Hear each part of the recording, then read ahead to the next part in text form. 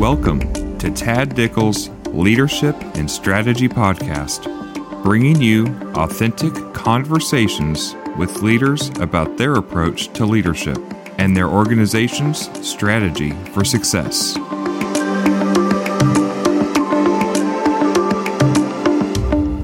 Hello and welcome to the Leadership and Strategy Podcast. This is your host, Tad Dickel, and I'm here today with DeAndre Wilson. I'd like to first of all welcome you, DeAndre. Thanks for being with us. Thanks for the invite. I appreciate it. And why don't you start with just telling our listeners a little bit about your background? My background, that is so broad. I don't even know. I mean, we can get into hospitality, we can get into documentary, the Tire, Bedford Collab, all those different things. But I want to separate myself from those things also. So my background is just simply being from the south side of Evansville, born and raised. I'm a laid back kind of guy. I like to hang out with the friends. I love taking naps. Like that is my love language. Definitely love good snacks as well. I have a interesting movie collection. I love to collect movies. It's kind of like I don't know if I want to call it like a nerd, but I do kind of bug out over good movies and want to get the special director's cut because I'm interested about all of those things. Love to go on walks as well. Deep in thought. Love to go and think about different things. This is a whole different environment when you're like in the woods or something, or on a hiking or trails. And then also when you're out walking, you get to learn so much about yourself and other things. So, those are the things that I enjoy doing. So many times I think we get caught up with what we do for our profession, where it's like, I'm a human being first, so I want to separate that. We can get into all the boring things about my profession later. It's pretty cool, don't get me wrong, but I'm DeAndre, I'm a human, and I do like these naps and walks and things. Awesome. Well, I, DeAndre, like you, am a napper, yes. And I'm definitely an advocate for the power nap. I'm more of a 15, 20 minutes kind of napper. Are you a power napper or a longer napper? I'm like a 30, 45. Okay, yeah. Did you know that there was some stats on the fact that the more naps you take, the more memory you lose? I totally disagree with that. Really? I think my memory is supreme level to the fact that where all my business partners ask me, you remember this thing? You remember that? Can you help me with that? And I'm finishing their sentences for them and remembering things that they've forgotten. I think naps help with your memory. I think the power nap is really important for my concentration. Yeah. Because I'm a very early morning person, so I wake up early. How early?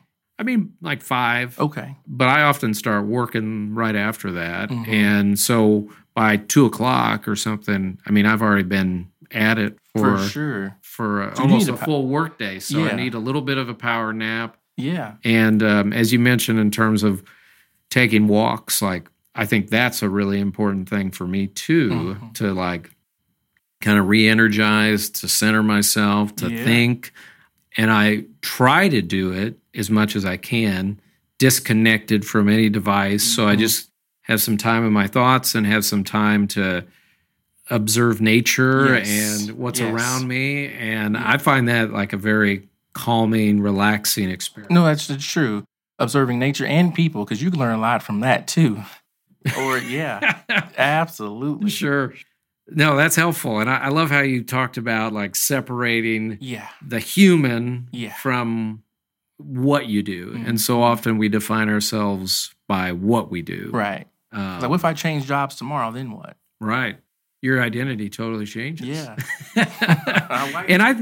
And I think that's a tough thing you mentioned bringing that up, because I think that can be a really hard thing for people, the leaders that identify with their job and then they retire or they change jobs. I know even for me, when I had an employer and then I went to self-employed and went to full-time consulting, all of a sudden people would ask me what I do, and I almost couldn't answer the question because I was so used to just answering, well, I'm the president here. Yeah. So that's been an adjustment for me. For sure. It's an adjustment for other people as well, because they will label you so that they can fast or quickly comprehend what you do. And it's just like, well, that's just a job. I could leave tomorrow. Mm-hmm. Yeah. You've been really involved with this effort in TB Park neighborhood, called Bedford Collab. Yeah. And I know you've been working hard at this for years now. Yeah. And so I'd love to hear a little bit more about how you got to that point, because you mentioned hospitality. You had a background in hospitality. Yeah. And then you realize there really is a need here in the community for something like the Bedford Collab. So maybe tell that journey from hospitality to now with Bedford Collab. Yeah, well, certainly buckle up because it's been a long time coming. First, I'll give a shout out to Merrick and Jeff, who've allowed me to drag them along on this journey and drag them through all the ups and downs, over all the bumps, everything to get where we're at today. But in college, Jeff and I, we wanted to start a food truck and a catering business, and we set out to do that. And we were actually catering. We actually saw a little bit of profit. We were functioning. But throughout all of those different hurdles, we transitioned through 3 different kitchens: my house, PG, and Island Ice, which is now Burger Hoosier Co. on South Green River Road. So we've gone through 3 different kitchens. Unfortunately, we were kicked out. And at that point, I went down this rabbit hole with Jeff again, dragging him through some more stuff, trying to figure out where we're going to get this kitchen from. Later on, met Merrick, and we talked about, Evansville needs a shared use kitchen. We're behind, of course, which is nothing new to people living in Evansville. We're behind on most things. So then Merrick and I started a business plan. We started traveling to learn about shared use kitchens. And then here we are today. That's been a 3-year process within itself. Started in 2020. Here we are today. Construction has started on the building, but the journey and the hurdles and the transitions and the pivoting and going down this path, when that path closes, it's been, I would say, a total of, maybe 10 years. Wow. Just from like the college/turntable to Bedford Collab. It's been a lot. And tell me, so Jeff and Merrick, maybe share their last names and information for the listeners. So Merrick Korak, he is the co-developer with me on the Bedford Collab project. And then Jeff is the head chef for Turntable. It's a catering business that we have. And Jeff's the chef, like I mentioned. I'm not. I know that breaks a lot of people's hearts, that I can't be everything. But I'm choosing not to be that, especially. So that's Jeff's job. You don't want me cooking for it because I'll burn it. I'll burn everything. I don't know how to do those things. So I listen to Jeff. But he's been good in that aspect. So if you see those pictures on social media, he did that, not me. Of course, Merrick has been a really great project partner on Bedford Collab. He has a lot of skill sets that I don't possess, so he's made a really great partner. Made me look good in a lot of ways, and then vice versa. I mean, that's what a great partnership should be. So those 2 guys in a nutshell, but definitely encourage meeting them too. Great. Yeah. You got this idea of creating a shared kitchen, which is now we call Bedford Collab. Correct. So tell me about kind of the vision, because you've done some fundraising for it. You've had some success in that area. Yeah. You're getting started with construction. Tell me where you are in that process. The whole thing is that it's really interesting with Bedford Collab. If it wasn't for us getting, and when I say us, there was 10 businesses leasing space out of Island Ice at the time. We were all functioning. 7 were displaced, and 3 went on to open a brick and mortar. So that's proof that a shared kitchen actually does work when done right.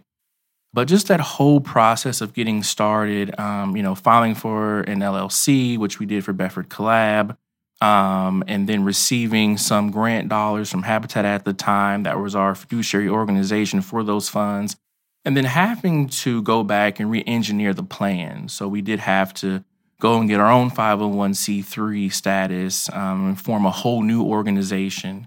And then we had to come up with some unique plan to make sure that it all functioned properly. So it's been a really unique learning how to start and function a nonprofit. So it's just been a whole journey. And, one of the things is I hope that the next generation doesn't have to do what I did and what Merrick had to do. they can just pick up where we left off, because to form two different organizations and then run them and where they're in support of each other has been quite a journey. But I tell you what, I know nothing about fundraising, and people say, when I was rolling the tire around Evansville raising money for nonprofits, they would say that those skills kind of translate.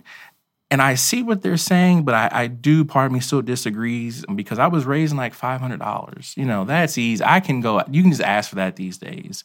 Mm-hmm. But with the Bedford Collab Project, we're raising hundreds of thousands of dollars. That's a whole nother mountain to climb. Mm-hmm. And so some experiences are kind of overlap with just having the confidence to go ask for big dollars.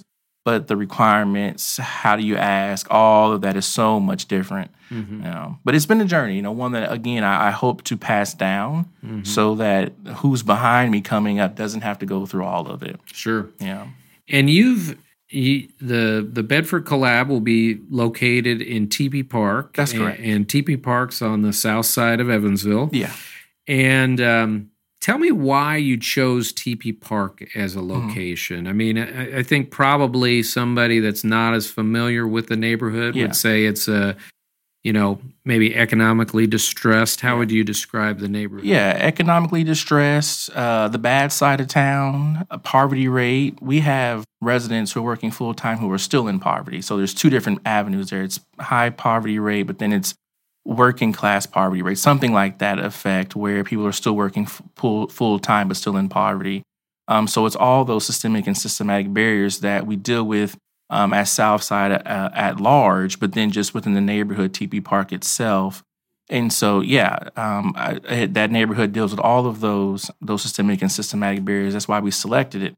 It's the bad side of town. And so what happens is people in Evansville a lot of times forget about Southside Evansville, but remember, you have to drive through it to get downtown. And so you cannot neglect it. It's still a part of Evansville, regardless if you accept it or not. And ultimately, that Merrick and I and Jeff, we're from Southside Evansville. I still live in the neighborhood now. I live in Teepee Park, so I can walk to Bedford Collab. And in the building that we're renovating, I've walked past it my entire life, catching the bus to go to school. So it hits home, when you're actually from the neighborhood, trying to revitalize it and work with the neighbors. They're excited. Mm-hmm. But that's why we selected that neighborhood. We're from it. We live it. We see it. We're intrinsically invested in it. I go on my walks in the neighborhood, so talk to a lot of neighbors. They're excited and they're ready. Mm-hmm. So your hope is that this is, in some ways a starting point in terms of establishing more businesses in the neighborhood, new opportunities. Is that? Oh, for sure. Mm-hmm. The issue of it is that side of town gets labeled with all these negative titles and labels, but then individuals who are doing the labeling don't take a step back to understand, well, why? If you want to remove those labels and give individuals the same opportunities that you would in other neighborhoods, and we can list those other neighborhoods if we chose to. But if you want to help those individuals, shouldn't they have equal access to A, B, C, D, and E? Mm-hmm. And we would then be able to see those neighbors have a better, flourishing life coming through, getting things done, actually having civic pride in the neighborhood. So, with Bedford Collab, it's the goal to be a catalyst for more development, or just helping the entrepreneurs within the neighborhood have access to what they've historically been kept from. Mm-hmm. We have a lot of entrepreneurs in the neighborhood, from people, cutting the grass, and we have the plumber and electrician, and they don't have now the technical training and the certificates, but yet they do have the experience and the knowledge. Mm-hmm. So you do have a strong, vibrant neighborhood, but resources were kept from it for so long.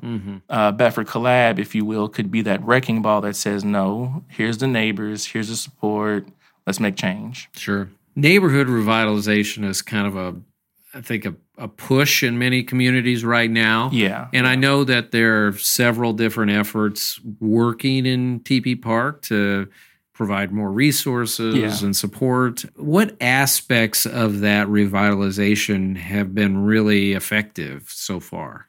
Yeah, I think what's been really effective thus far is an organization called Community One. They've been the backbone supporting organization. That's really how Merrick and I got connected when he worked there.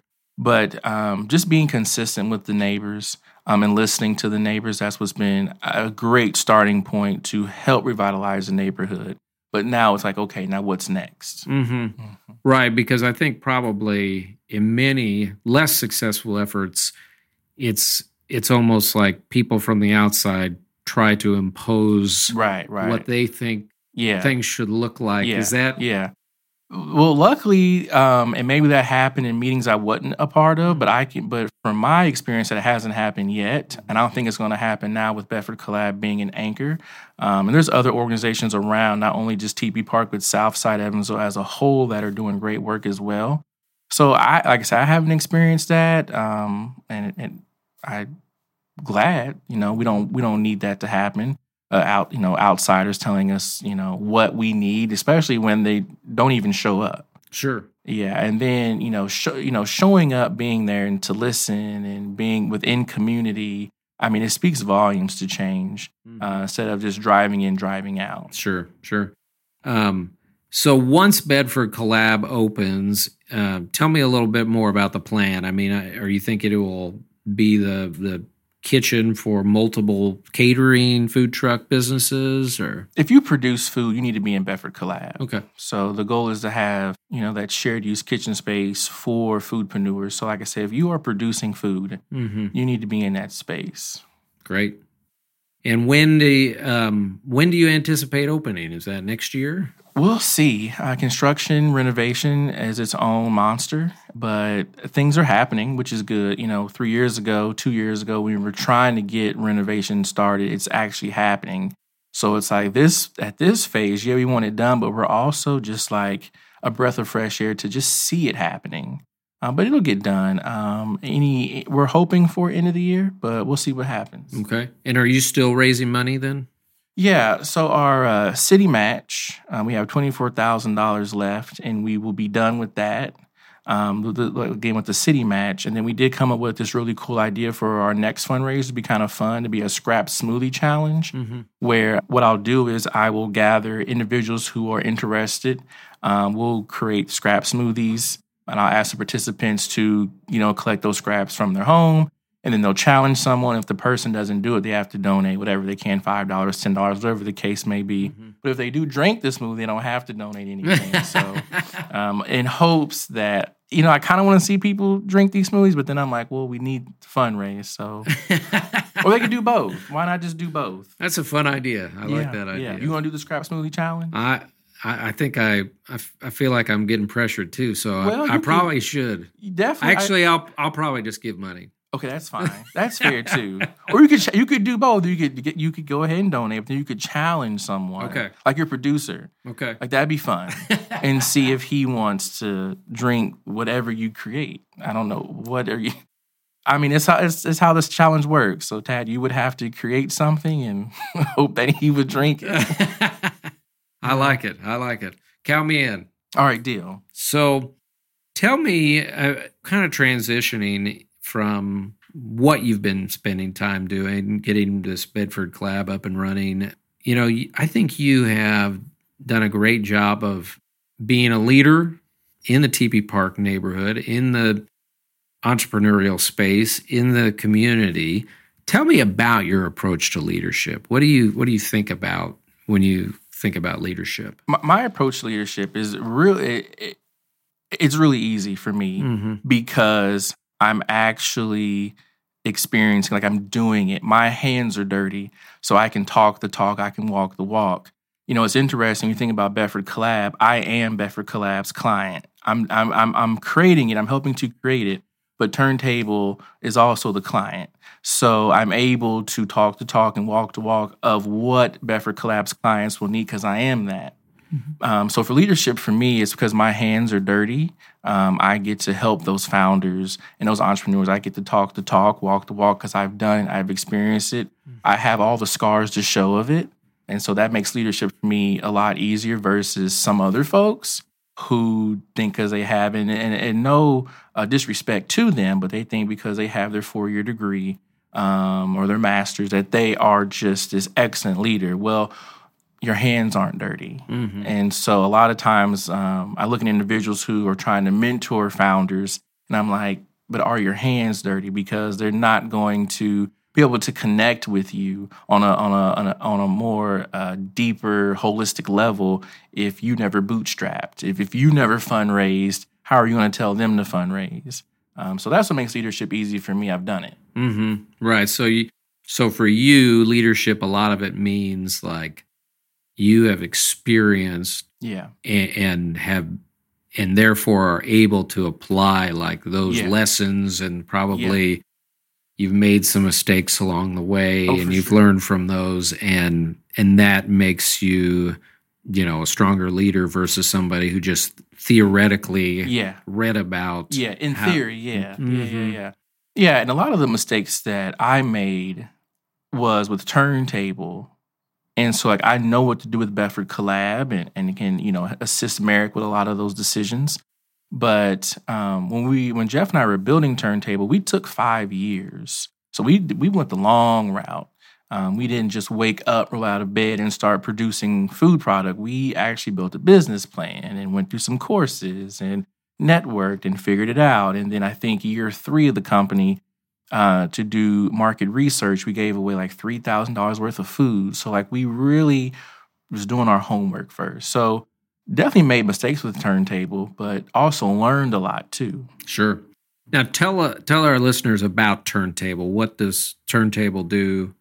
Yeah, that's the catering company. So Turntable, that's the catering company that Jeff and we equally own. And that's our, I guess, firstborn business, you could call it. Mm-hmm. We had a major success with Turntable because we were catering everything. At this time, we were 25, 26, and 27, somewhere in that time frame. Everything overlaps these days. Mm-hmm. But we were catering everything. We were at all the festivals, all the pop-ups. I mean, we were doing it, and we got a lot of good feedback, and we saw a little profit early. Mm-hmm. We wasn't paying ourselves just yet, but we had some good numbers. We were on the verge of hiring our first employee. Mm-hmm. I mean, because we were scaling the company. So, yeah, we came a long way. Mm-hmm. And so the hope is then once Bedford Collab's up and running, then Turntable will probably experience. We need to bring back the good food everyone's missing. Sure. Very good. So as you've gotten older, have gotten more experience, what would you say your approach to leadership, what does it look like now versus when you were younger? When I was younger, leadership to me was just, let's just get it done. Mm-hmm. Let's just do it. But a little older now, I appreciate the phase of strategic planning, thinking it through, writing it down. But I got to admit, once we're done strategic planning and it's time to work, it's time to work. Right. We've had all the time we needed to daydream and to talk and to create nice graphs. We have a phase for that, and I'm totally for it. But when it's the green light, we don't need to go backwards and daydream some more, because at that point, we're doing it. We're getting our hands dirty, and we can learn at the same time we're actually functioning, getting things done. Mm-hmm. Very good. Yeah. One of the things I wanted to ask you about, so for our listeners, I am a white man. DeAndre, you're a black man. Mm-hmm. Mm-hmm. And so it's kind of funny to say that in this space when it's fairly obvious. But for the listeners, I wanted to make sure we set the context of the conversation. But I'd be curious your thoughts, like for leaders, there's a lot of conversation around how do we become more inclusive? How do we become more equitable? How do we create organizations that maybe traditionally have not been very diverse? What are your thoughts around those areas? Because I think your perspective is going to be very different from what I grew up with. Yeah. For me, white people have to do the work. They have to look inside themselves and do the uncomfortable work of removing those biases that were taught to them, and to get out of their comfort zone and go to a black church, go to black events, have more black friends. It's just the work that white people have to do. I don't really have a long, drawn-out answer, but the answer I gave takes a long time.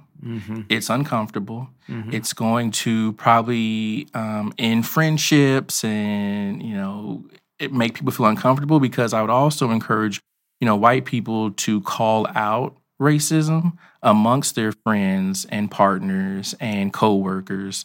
That may cause some tension. But if we want to eventually get past this, the work, in my opinion, is on white people. Yeah, I think it's an interesting dynamic for me to even have this conversation, because I think in the past, like, we've almost gone from this mindset 50, 60 years ago where discrimination was still legal. Then we moved to this period where it's no longer legal to discriminate, but it's probably... but it's deeply embedded within organizations and practices. Yeah, for sure. And then I think there almost was a time where we like to think about everybody was the same. I mean, I feel like in my upbringing, there was a lot of talk about equality. We're all the same. We're just, maybe we look different on the outside, but we're all the same on the inside. And now I think there's more of a emphasis in terms of like embracing differences. And so it really is a different conversation today than it was maybe even 5 or 10 years ago.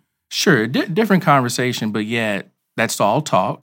What about the work that has to be done? So embracing, we have to be within close proximity of each other to do that. Right. A conversation is good, but are you going to go on a walk and we talk about these things? Are you going to invite me over to your home for dinner, vice versa? Do we go to equally shared events together and talk about these things? Or are we going to let our kids hang out together? I mean, there's all these things that, again, talk about proximity and creating community and being one with each other. That's the difficult work. And like I said, I put the pressure on white people to want to remove their biases because, I mean, you think about history. Who told black people where to live, where to eat, where to go to school, where to go to church?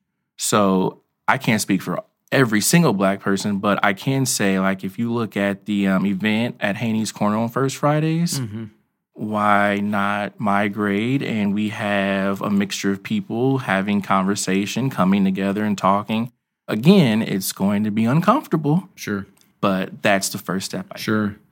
And that's probably, I mean, if you think about that area, I would assume due to some gentrification in that area, I mean, it's probably a very segregated event. Oh, it definitely is. You could stand in the middle of, I think that street is called Parrott. Sure. I might have my streets backwards, but I think it's Parrott. Or no, it's 8th Street. One of those streets. If you just stood there, it is definitely segregated, 100%. And even at that event, I was asking some of my white friends that went down there, I was like, did you see a difference or anything? And they were like, what are you talking about? I was like, you know what I'm talking about. And so, again, it's just having those uncomfortable conversations where people are in proximity with each other. Right.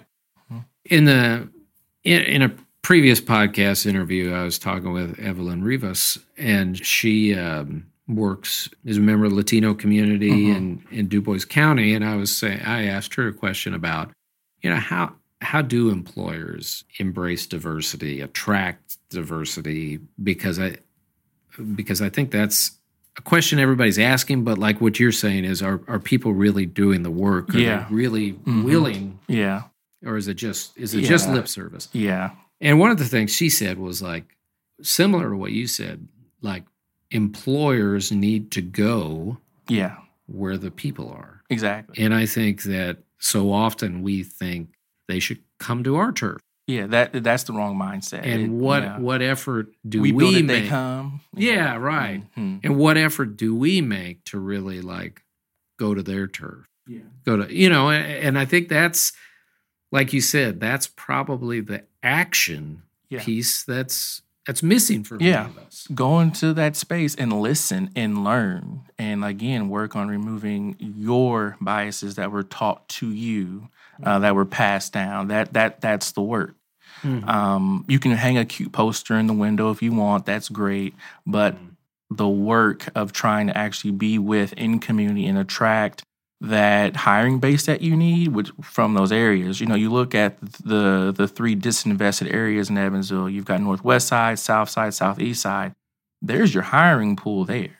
But you need to go into those environments to show up at those community centers and those neighborhood associations and those community events to say, okay, this is who we're going to attract and this is who we're going to meet where they're at. It's hard to do. I get it, but if you want to, you'll make the effort. Right. No, that's a good point. You grew up in Evansville. Yeah. How have you seen like race affect you? And is it changed? Does it feel different? Is it better? Is it about the same? Is it worse? There's not riots. That's fair, but there is still racism within the corporate office, still in business development, still in helping and revitalize a neighborhood. Racism still exists. My name is DeAndre, and you know, my thing is white men can't pronounce my name. And it's just interesting to watch them trip over the syllables. And it's like, how is my name so difficult? But it's because, in my opinion, you have not acknowledged me. It's easy. You can say it. You can spell it. It spells like it sounds, but again, trips me. So that's like a very small example. On a bigger example, I mean, look at the Bedford Collab Project. I mean, all of the convincing why there and why not the east side or why not downtown or why not any other side of Evansville. So race has always played a major decision within this project within itself. The question of why there, why put Bedford Collab there, when people talk about, it wouldn't work, it's not going to be sustainable because of the income. But it's like, okay, well, who created that though? Yeah, and then who's going to help change that? So that's why we're going to put it there. But yeah, racism and race that's always a part of the decision-making process behind closed doors. Yeah. Sure. So one of the areas I work in, to segue in another topic, is on strategy. So like developing a plan. And I mean, the effort that you've made for Bedford Collab it's multi-years in the making. Yeah. Like, how would you describe, like, maybe the strategic planning process, or just how much was written down versus just in your head, and how much was like, really planned versus just adapting to changing circumstances? Curious your thoughts about that. It's been a balance of all of that because, one of the things, like on my phone, for example, I'm always taking down notes of things to mention later. So some of those notes are printed off and given and then put into the business plan. With like the traveling Merrick and I did, a lot of that was tweaked and thrown into the plan. A lot of it was simply, reading articles online, bored at work, trying to figure it out. So it's really been a balancing of all of that. The plan has changed a few different times back from 2020 to where we're at today. It's been a balance. It's all of those things. The plan has not been the same since it started in 2020. Like I said, we had to form a 501c3 organization. I mean, that was not in the plan whatsoever. So you have to add that ginormous piece to it. So it's been a balance of just staying on your toes. Very good. What setbacks have you experienced that have kind of influenced who you are today? I tell you, the setback was creating that 501c3 organization. Okay. That was a setback because then you had to put Bedford Collab on pause to create that, create a board, establish the budget, all those workings, understand parameters of the nonprofit space. That was a setback. Also finding contractors, that was a setback as well. Trying to go through all of that and work through these different grants with the contractors, and I would say that all of that was the setback. But because Bedford Collab has been in existence, now for going on 3 years, like we've been on our feet, stayed on our toes, and so we've been able to, catch a lot of those things early and change maybe. But I would say those would be those setbacks. Yeah. So, I mean, you have like been in the trenches, working on this. You've learned a lot along the way. Yeah. How do you plan to use those skills like after Bedford Collab's already open, and what do you think's next? I'm staying focused on Bedford Collab, Okay. Turntable. I told myself once Impact Evansville, Turntable, Bedford Collab are all functioning, I'm getting off a lot of boards and committees. Okay. I'm done with a lot of that stuff. I've been able to show up in those spaces because I understand that it's a season. And this entrepreneurial journey, these phases are seasons. Some last longer than they should, some are shorter, but showing up to these meetings and trying to offer expertise for other things, I'm done. Retiring from boards and committees. I'm going to stay on like one or two, but overall I'm retiring from it because I got work to do now. I do want to mentor founders. There's a lot of gaps with that. I say I would probably apply my skills to that, but I'm not going to be pushed and pulled in all these other different avenues. I'm just not going to do it. Sure. But I can and do want to give back to founders. So like I mentioned before, I don't want them to have to create a 501c3 organization just to be able to fundraise. Sure. There should be an existing nonprofit that says we will serve as your fiduciary organization. And we can help you build, especially if you're a disinvested founder. You know, like Merrick and I, even Jeff, we are disinvested founders. We don't have equity, collateral, assets, liquidity, all those things to help, attract angel investors and VCs and the bank loan.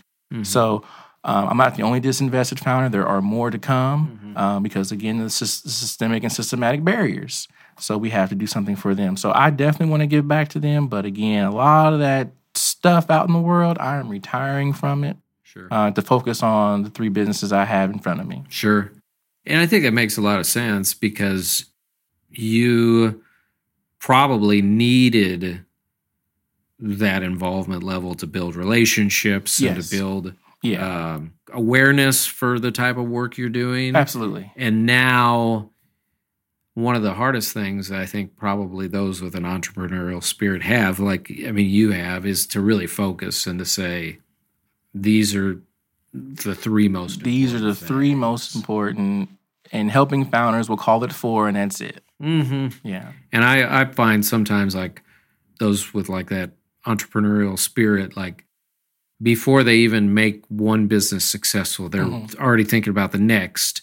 And it's like, you have to achieve some level of success. And then that level of success, though, if you want to start another business, gives you the capital or gives you the experience to then work on something else. So I think that focus makes a lot of sense. And disinvested entrepreneurs is something I think is important to point out for people to consider, because often we think about an entrepreneur as somebody who already has access to capital. Right. And there are many fortunate people that have access to capital, loans, whatever it might be.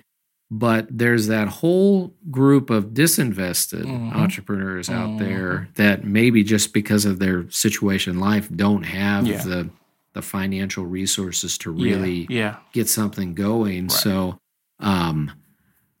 how can we support people like that? There's 1,000 answers for that question, but the first one that comes to mind is I would like to see, just here in Evansville, more pitch competitions. Okay. First place, $2,000, $5,000, $10,000, because that money can then help them to grow their company from a business plan, from a pitch to actually a prototype. Just more pitch competitions would be a good start, because if they win so many, well, not only do they have a solid prototype or an example, but they might have won enough to where they can have a small bank loan or a small CDFI loan. So, we need a tremendous amount of pitch competitions. Very good. What are you most proud of so far?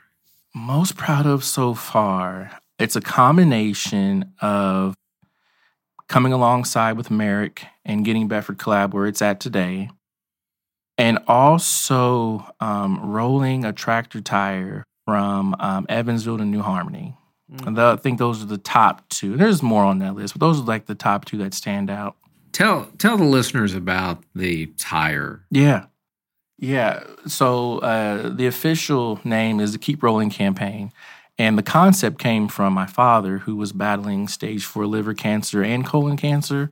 Now, he was able to beat the colon cancer, but of course, liver stage 4, liver is so important. Eventually, he lost that battle. But when he was with us for 18 months, he would roll the tire after chemo treatment. So you know how chemo just wears you out, but he'd come home and eat and then take off wherever he wanted to go. And at this point, Jeff and I were catering at this point. So it was cool to be driving home and then to see him on the road rolling the tire, which is really cool. But when he passed away, I got all of his belongings, including the tire. And so I started to roll it myself. Raise money for nonprofits is a really good thing I was doing. And then created a documentary, which I'm probably going to get back around to releasing because I did put it on pause for a little bit. But it was just really good. Rolling the tire around, the thing weighs 230 pounds, just spreading awareness for not only cancer, but then just the nonprofits I was helping. Also fitness. I mean, we're spreading awareness for fitness, and I lost 50 pounds doing it, so it's highly effective. And that moment at 2 o'clock in the morning when a group of us, including Merrick, went from Evansville to New Harmony. 6-hour journey. 6 hours, wow. Mm-hmm. What route did you take? We went down 66. Okay. Yeah, so just straight the whole entire time. But we may have to go down the Lloyd because those back roads, you don't understand how twisty they are. And in a car, you don't know these things. But if you're walking it is on a slant. So we may have to go down 66. That's just straight. Mm-hmm. But those back ways down...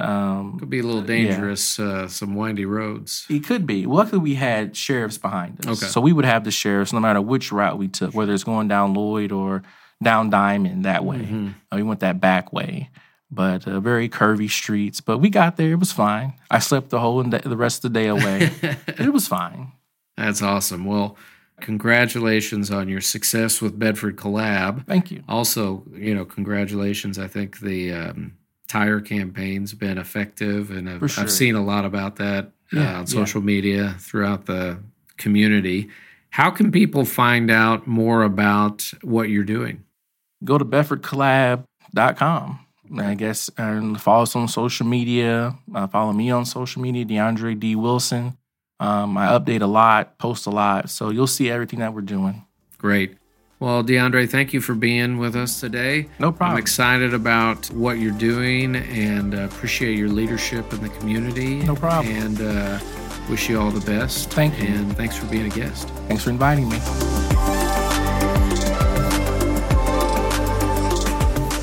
To learn more about Dr. Tad Dickel and the T.A. Dickel Group, please visit tadickel.com. Thank you for joining us.